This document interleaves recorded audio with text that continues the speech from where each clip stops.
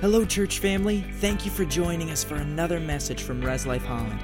We hope this sermon encourages you in your walk with Jesus and empowers you to live the life God has for you. Now sit back and enjoy today's message. As usual, I'm excited about what I have to share with you guys today, and I'm actually interested in seeing where this goes, because the more I prepared for this message, the more God kept laying different things on my heart, and I know that there must be a reason for it. We were talking last week about our identity. We were talking about purpose. We were talking about power.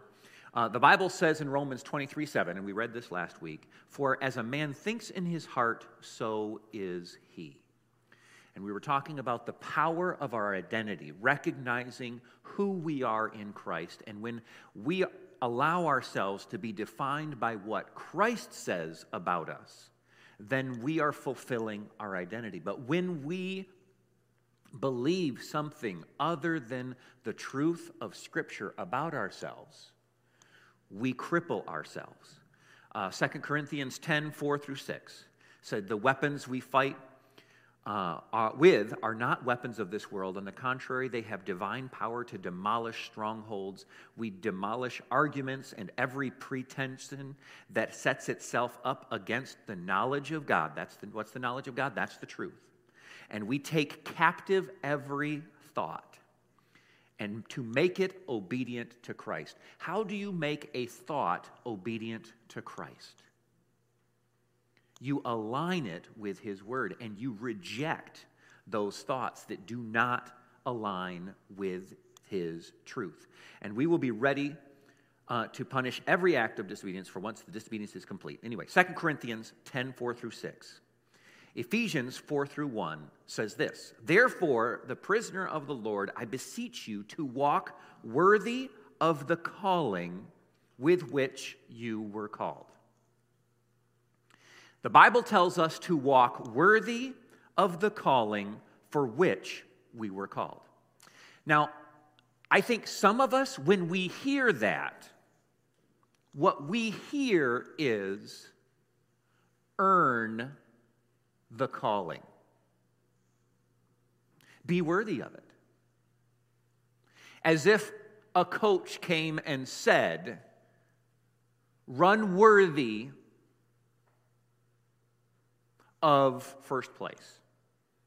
In other words, go out and perform until you achieve. But that isn't what it says. It did not say, therefore, earn a calling. That isn't what it said. The Bible said, walk worthy of the calling with which you were called. You know what that says? You are called, period. Do you realize you're called even when you aren't walking worthy of that call?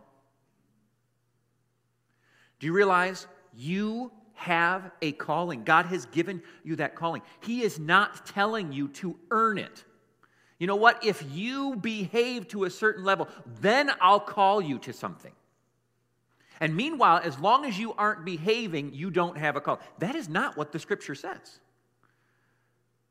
The Scripture says you have a calling. Already. You've been called. God did not wait. The Bible says while we were still sinners, Christ died for us. He did not wait for us to get everything right to give His life. He has called us, given us a purpose, period. You don't have to earn a calling. You already have one. Ephesians chapter 2, verse 10 says, and I'm reading from the Amplified, it says, "For we are His workmanship, His own masterwork, a work of art, created in Christ Jesus, reborn from above, spiritually transformed, renewed, ready to be used for good works, which God prepared for us beforehand, taking paths which He set, so that we would walk in them, living the good life which He prearranged and made ready for us." God created us for a purpose to live a certain type of life. He calls it the good life. We are created to achieve our callings. And we wonder, what would it be like to feel fulfilled? Where does fulfillment come from? And I'm going to talk about that a little bit later. But I'm going to go, and I think I closed last week, or near the end of what I was talking about last week. I talked about how many of you have ever tried to pull a screw out with pliers. You know, where it's like, it's the only tool I have, but I'm going to try to get it done. I think a lot of people, that's how they feel about life. It's like, man, I'm trying, but nothing seems to fit right. But God has called us. Acts chapter 26, verse 18 says, to open their eyes so that they may turn from darkness to light and from the power of Satan to God, that they may receive forgiveness of sins and a place among those who are sanctified by faith in me. So God has called us out of darkness, away from the power of Satan, to receive forgiveness of sins and a place among those who are sanctified. To be sanctified is the Hebrew word hagiadzo. This is what Strong's Concordance says it means: to render or acknowledge to be venerable or hollow, to separate from profane things and to dedicate to God, to consecrate things to God, to dedicate people to God, to purify, to cleanse externally, to purify by expiation, free from the guilt of sin, to purify internally by renewing of the soul. So, to be sanctified is to be holy. How many of you have ever heard people talk about Christians living a holy life? What does it mean as a Christian to be holy? The Bible describes it as sanctification. The term I tend to go to in my mind when I want to understand the concept of holiness is the term set apart. It has a special purpose. It's not ordinary, it has a special purpose. Now, there are two types of set-apart items. There's the decorative soap in the guest bathroom, and then there's the sterilized gauze in the first aid kit. And here's what I'm thinking. How many of you guys ever remember that decorative soap that looked like fruit? Have you ever been to a house that had that, or maybe you grew up in a house that had there was this soap in a tray? And if you were a kid, it was the cardinal sin to use that soap to wash your hands, because it was set apart. But for what? Nobody ever used that soap. It was set apart to just be set apart. We never got to use it. It wasn't like the guest towels. Now, those were set apart for when the guests arrived. At least the guests got to use them. But the soap, nobody ever gets to use. It was just the soap.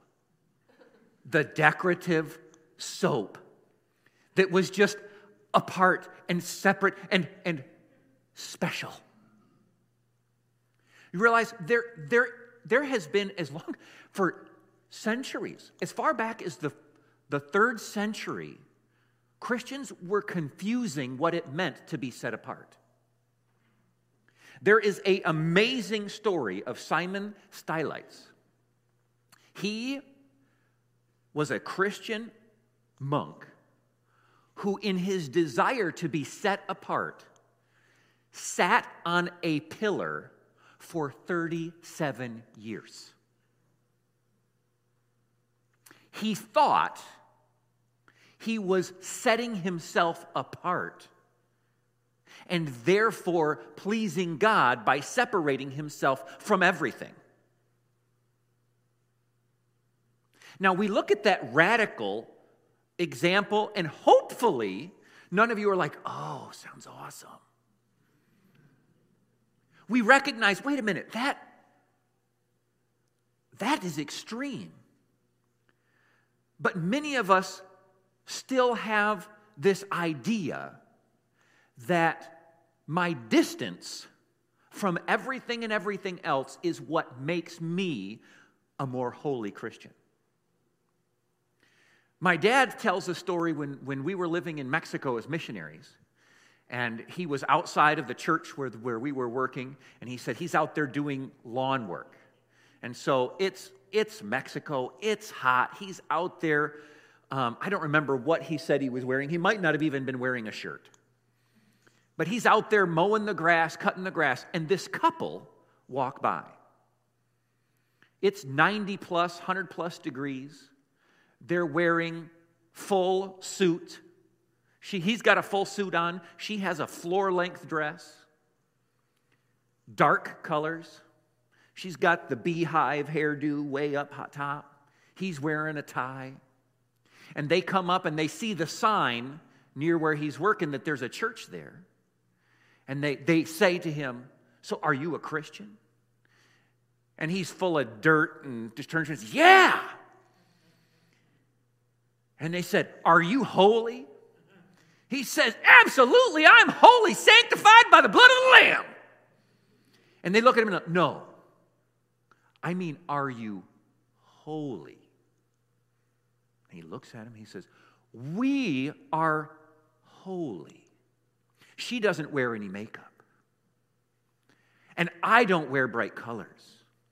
And they start to list all the things that they did to be different.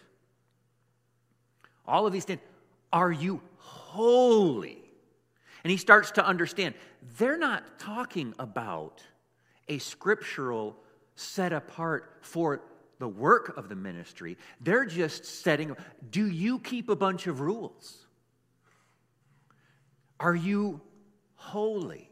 They weren't sitting up on top of a pedestal for 37 years, but they found something similar where they thought their value came from their distance. What does it mean to be holy? Is a Christian holy because of how long their list of don'ts is? You know, a lot of people grew up defining their Christianity by how many things they didn't do.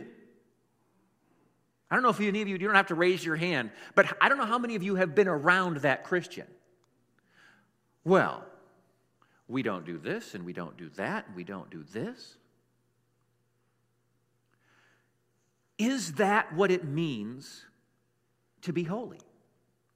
Romans chapter 6, verse 6 says, we know that our old selves was crucified with him in order that the body of sin might be brought to nothing, so that we would no longer be enslaved to sin. No longer slaves. That is the goal. I think about, and I'm not trying to pick on this in particular, but I think because we understand the concept of addictions, chemical addictions, I think that cigarettes are a good example. When someone is addicted to cigarettes, we could even use the term they're enslaved.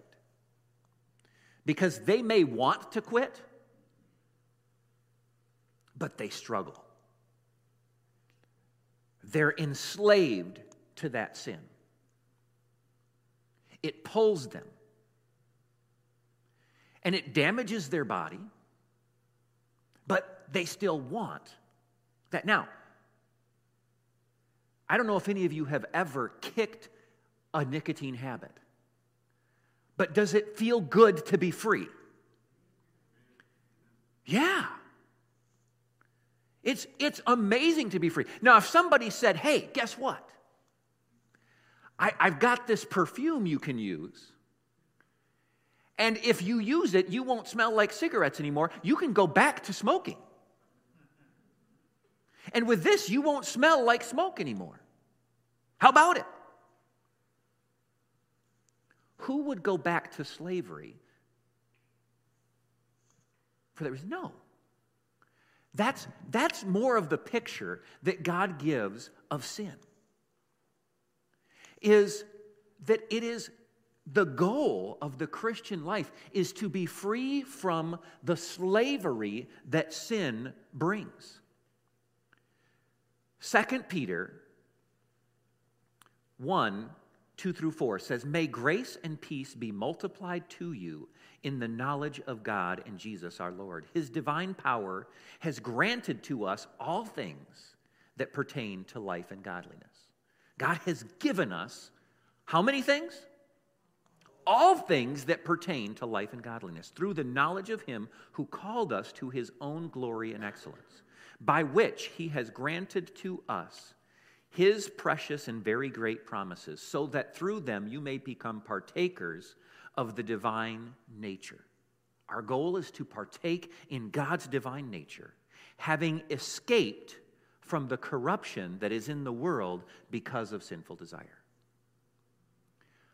Our holiness, our avoidance of sin, is an escape from the enslavement of sin.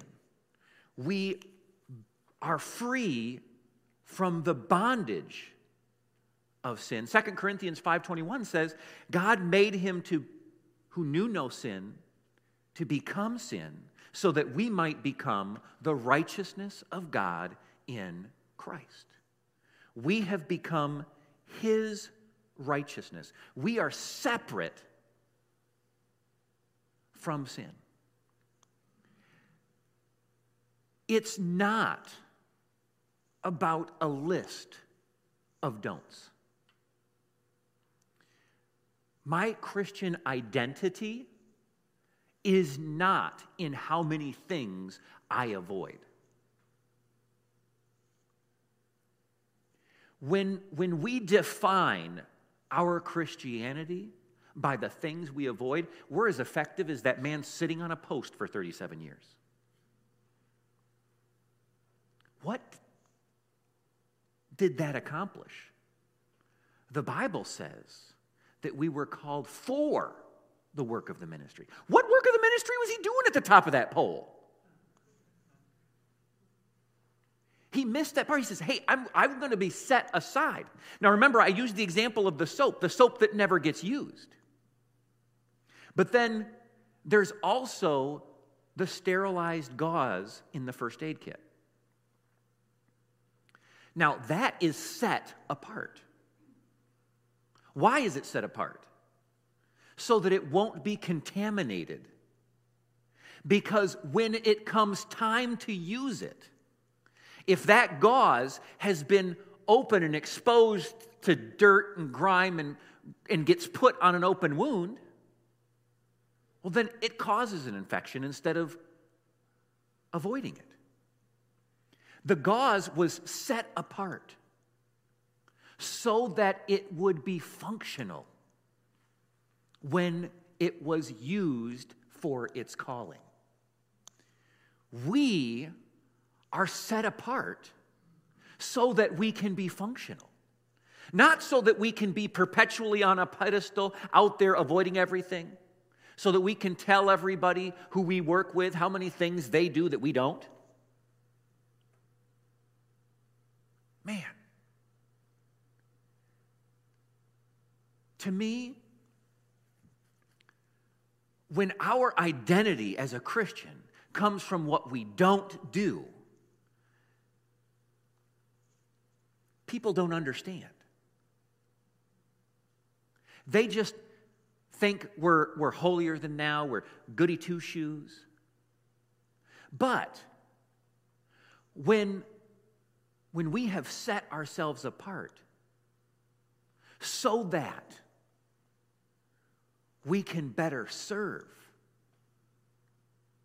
There's a difference when your coworkers look and say, they never seem to lose their temper and cuss out the boss. And they never seem to cuss out anybody else who works here.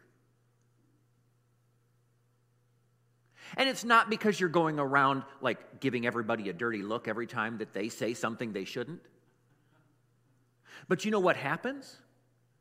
Someday, when they need someone to talk to, they say, you know what? I can talk to them because they don't talk trash about everybody else. And they go to you and they say, you know what? I need someone to hear me out.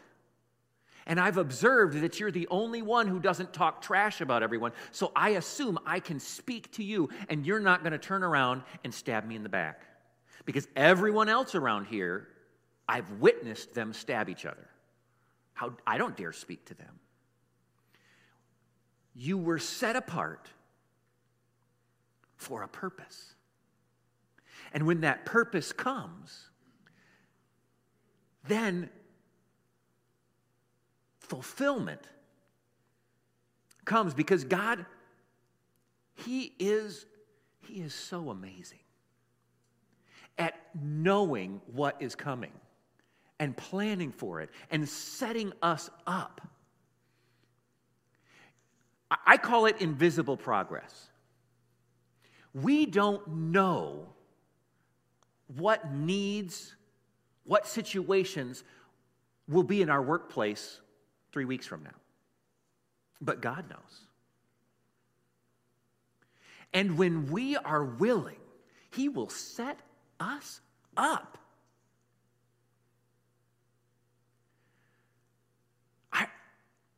I remember a particular job I had. I won't get too detailed just in case somebody's listening. But I worked in a very secular, regular office space, and we had a large variety of people working there, including a gentleman who in his spare time would dress up as not a gentleman. And every time we'd have like a Halloween thing, he'd come full drag every time. You know, when you would look at the lifestyle he led and the lifestyle that I led, you would have thought we were on opposite polar, because we were. Just didn't seem to have much in common. And I never partook of his lifestyle. There was always a difference in the way we behaved. But the day came when his partner died. And to my surprise, he came up to my desk, sat down, and he said, hey, I need to talk. And he starts going through what's going on. He says, we need to do a funeral. Would you be willing to come and do this funeral? And I learned the story. He was a pastor's kid who had turned his back on God when something had happened. And what he wanted now was to find someone who could, he remembered what he grew up with and was looking for someone who had lived that in a irritating way. We are set apart for a purpose. Not just to be special, but so that we can go on a wound on the day that something is needed. And God will, just trust me on this, God will set you up. He can set us up so what we could have never imagined. James 1:27 says, to be pure and undefiled religion before God and the Father is this, to visit orphans and widows in their trouble and to keep oneself unspotted from the world. what does it look like to be unspotted from the world? 1 Corinthians 5, 9 through 12. This is Paul writing.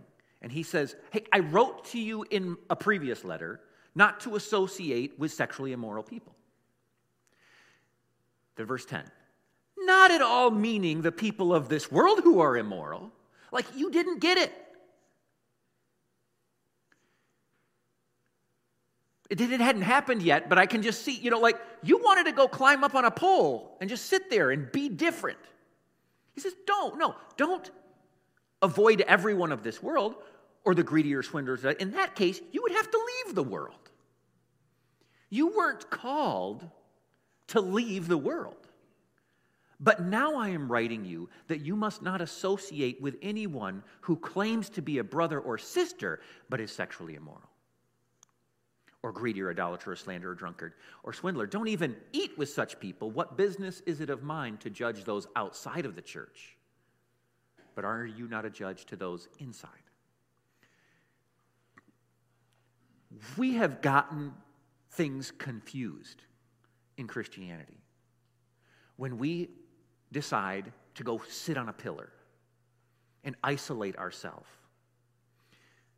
Paul says the purpose of being set apart isn't to avoid contact with the world.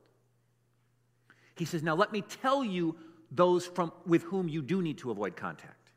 He says, when a Christian tries to excuse ungodly behavior as acceptable and desirable, that's who you avoid.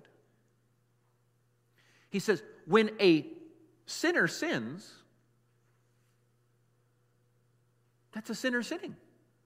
We're not supposed to be surprised by that. But when someone says, hey, I'm a Christian, but I've decided I'm not going to live my life to please God. I've decided, let's just do this anyway. We don't care. He says that's dangerous. The hypocrisy of Christians who say, oh, I claim to live to please God, but I clearly don't live to please God. And I want you to consider my sinful behavior as acceptable. Knowing that it's wrong, but choosing to live as though it's right.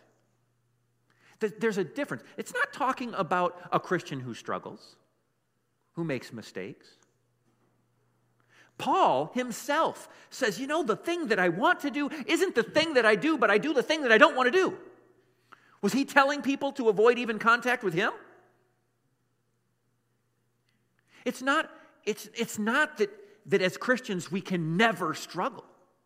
But he says, hey, that Christian who just says, hey, I know this is against Scripture, but I'm just going to pretend that this just doesn't matter. I'm just going to embrace sin. He says that person who claims to be following Christ, but is also embracing a lifestyle of sin, he says that's the person who's dangerous. That's the person you need to get distance between. Your identity doesn't come from what you avoid in the world. Your identity comes in Christ, recognizing that you are the righteousness of God in Christ. And your pursuit of holiness, set apartness, of purity, comes from a desire to please God, not a desire to show off, not a desire to compare yourself against others and win. When you seek in your own life to do what is right and what is pleasing to God, there is value. Yes, there is value in avoiding Temptation. The Bible says, 1 Corinthians 15:33, do not be misled. Bad company corrupts good morals. It's important. Who we spend our time with, who we grow close with, who we give influence in our lives. Ephesians 4:1. Therefore, I beseech you, walk worthy of the calling to which you were called. Mark 1:14 through 15 in the Message says, after John was arrested, Jesus went to Galilee preaching the message of God. Time's up. God's kingdom is here. Change your life and believe the message. The message, what is the message? The message is that forgiveness is available, that righteousness is available, not through striving to live perfectly, but through accepting His forgiveness. It says, change your life and believe the message. When we accept that, it will change our life. Ephesians 2 verse 10 says, for we are His workmanship, created in Christ Jesus for good works. We weren't created to be the fruit-shaped soap that's just, over there, apart. It's just always apart. Its entire value is in that it's never used. That's not us. We're not to put ourselves up on a pedestal and stay away from everything. We were created for good works. God wants us to live free of the enslavement of sin, so that, like the first aid, when there is a wound, we can serve without contaminating that wound. There is fulfillment that comes in fulfilling your purpose. There was a psychologist by the name of Abraham Maslow, and he developed something called the hierarchy of needs. And he said basically that as he studied humanity, he said we all have a hierarchy of needs. Our most basic needs are for food and water. I think we might have a graphic for that. The psychological needs for food and water. He says, then above that, you have a need for safety, security, safety, not to live in danger of loss of life or limb. Next, he says, you have a need for belonging and for love. This would be intimate relationships and friendships. He says, then above that, you have a need for self-esteem, the feeling of accomplishment and prestige. And then at the very top, self-actualization, achieving one's full potential, including creative activities. Now, what's interesting is that when we look at this and we think about life as God gives it, and he talks about this, even Maslow said only 2% of people reach that self-actualization where they fulfill that need to achieve their full potential. But if you just think about the scriptures that we've been reading and talking about what is God's plan for us to fulfill our purposes. You see, all you have to do to realize that money and fame will not bring fulfillment is just go through the checkout aisle at the store. Look at all the magazines there and these people who have more money than they know what to do with, more fame than seems good for anybody to have. And the tabloids aren't about how pure bliss they're having. It's about how many marriages are falling apart and how much overdoses and suicide attempts and all of this stuff. Why? Because those things don't achieve it. Even secular psychologists look and they don't say, you know what, you'll be happy when you have so much money you don't know what to do with it. No, fulfillment, true happiness, comes when you fulfill your purpose. What is your purpose? What is your purpose? You and I were created to have relationship with God. He has called us.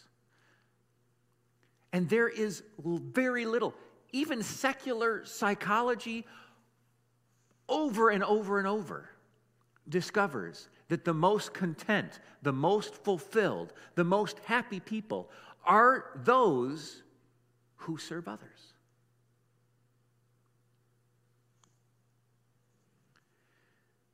Ephesians chapter 3:20. Now to him who is able to do exceedingly abundantly above all that we ask or think, according to the power that works in us. God's goal is to achieve abundantly above all that we ask or think in our life. That is his goal. He has called us to a life of purpose. That purpose is beyond ourselves. So many people are afraid of what God's call might be. Let me just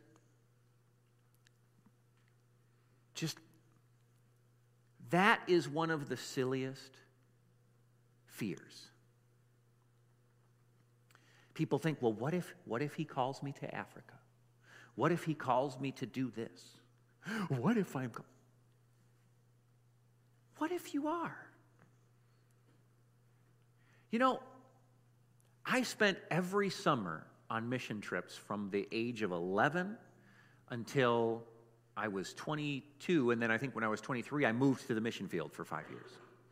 I've been to countless places in Mexico, Bolivia, Venezuela, Botswana, Cuba, some places in Europe.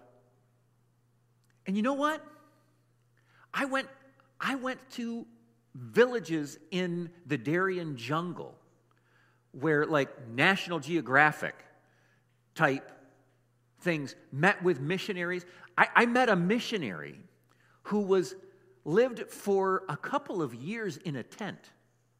They woke up one morning and a rat had its babies in his wife's hair. Okay? Like, some of your guys going, oh no, God. Do you want to know something? They were some of the most happy people I've ever met. They were loving it. Like, he's like, guess what? Now, listen, you hear the part about the rat in her hair. They had also seen the dead raised.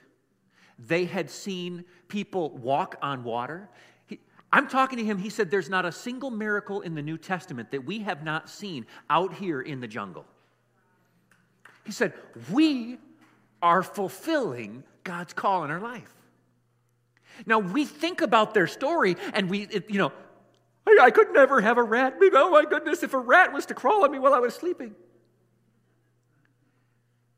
The point is, when they were fulfilling their purpose, those things became auxiliary. Yeah, that happened. But did I tell you about the little girl who was raised from the dead? Yeah, you want to hear the story? So one of the times, there was more than one where someone was raised from the dead, but they had a baby that was born premature in their village. Now, they were 7 hours by bus from the nearest hospital. And when I say by bus, this is a bus going down a gravel road like this, and just a mess. So the baby is born, is barely alive. They get to the bus, and they start the 7-hour trip to the hospital. The baby dies on the way. The church member prays for the baby's raised from the dead. Dies again. She prays for the baby, raised from the dead. She gets to the hospital, hands over the baby. They start working on the baby. They come out and say, "We're sorry, she passed." The church member goes in, prays for the baby, raises the baby from the dead in front of the doctors, and then they finish and send home the baby healthy. And there were other stories. Now, I tell that story because as they fulfilled their purpose, there was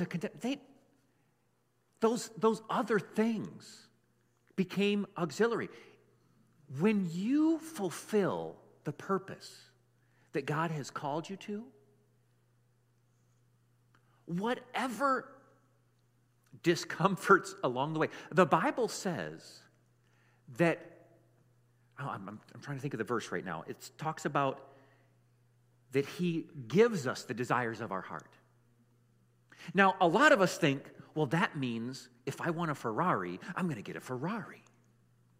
But what if it means He plants in us the desires of our heart? He gives us the desires of our heart.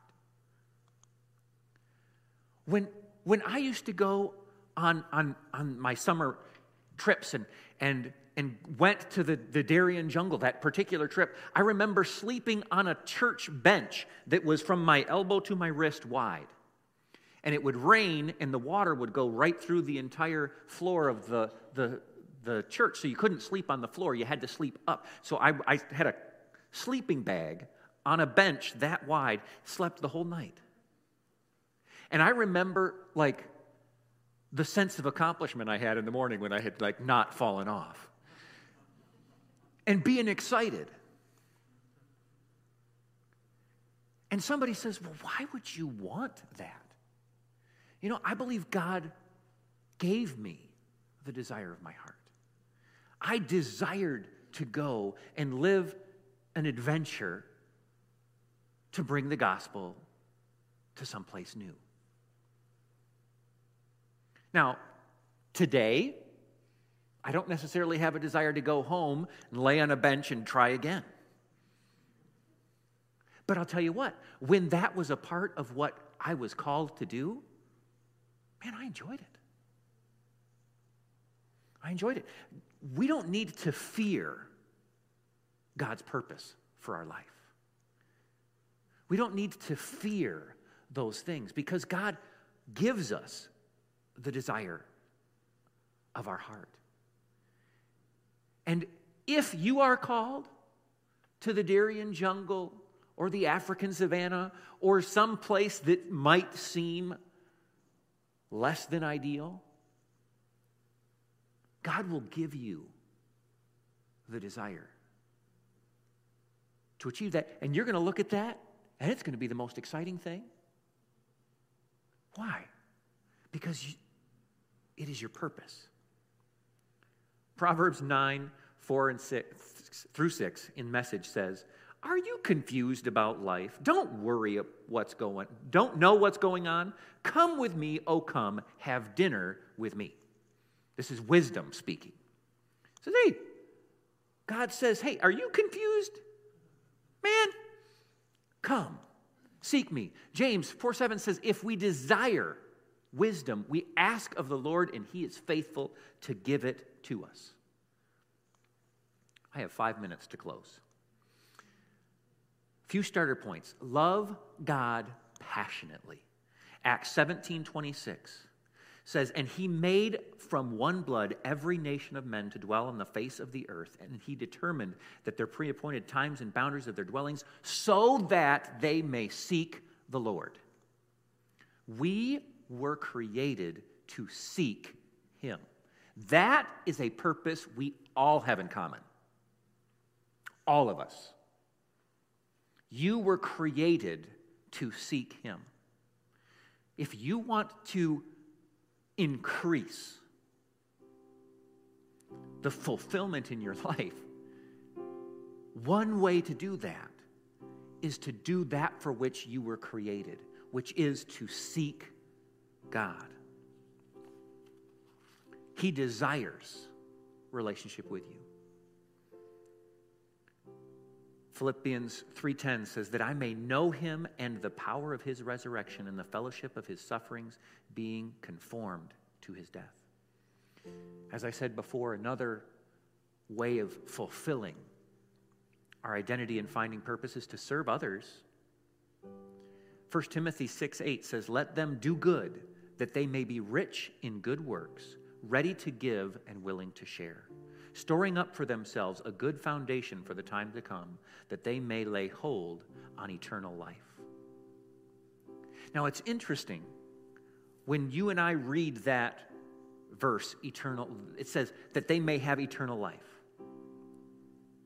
A lot of us think of life after death, eternal simply in duration. But that word again is sozo. It's salvation. It's complete whole life. Other translations say true life. Let them do good, that they may be rich in good works, ready to give, willing to share, storing up for themselves a good foundation for the time to come, that they may live a complete life. Psalms 112. Psalms 112, 5 through 6 in Message says, the good person is generous and lends lavishly. No shuffling or stumbling around for this one, but a sterling and solid and lasting reputation, unfazed by rumor and gossip, heart ready, trusting in God, spirit firm, unperturbed, ever blessed, relaxed among enemies. They lavish gifts on the poor, a generosity that goes on and on and on. An honored life, a beautiful life. How many of you want that? That's what I want. No shuffling around or stumbling around for this one, but a sterling and solid and lasting reputation. Unfazed by rumor and gossip. Heart ready, trusting in God, spirit firm, unperturbed, ever blessed, relaxed among enemies. How many of you does that phrase just jump out? Relaxed in. The Bible talks about going through the valley of the shadow of death, and fearing no evil. You know, being separate, set apart, holy, that's what empowers us to be in the same situation. To be among our enemies, we're not worried about the gossip and whatever that's going around. To walk through the valley of the shadow of the death and fear no evil. That's what it means to be set apart and holy and different. That your identity and purpose comes from something different than everybody else. And so you can be gossiped about, maligned, but it doesn't hit you in your identity. That's not who you are. What they say does not define who you are. Romans 12:2 says, do not copy the behavior and customs of this world, but let God transform you into a new person by changing the way you think.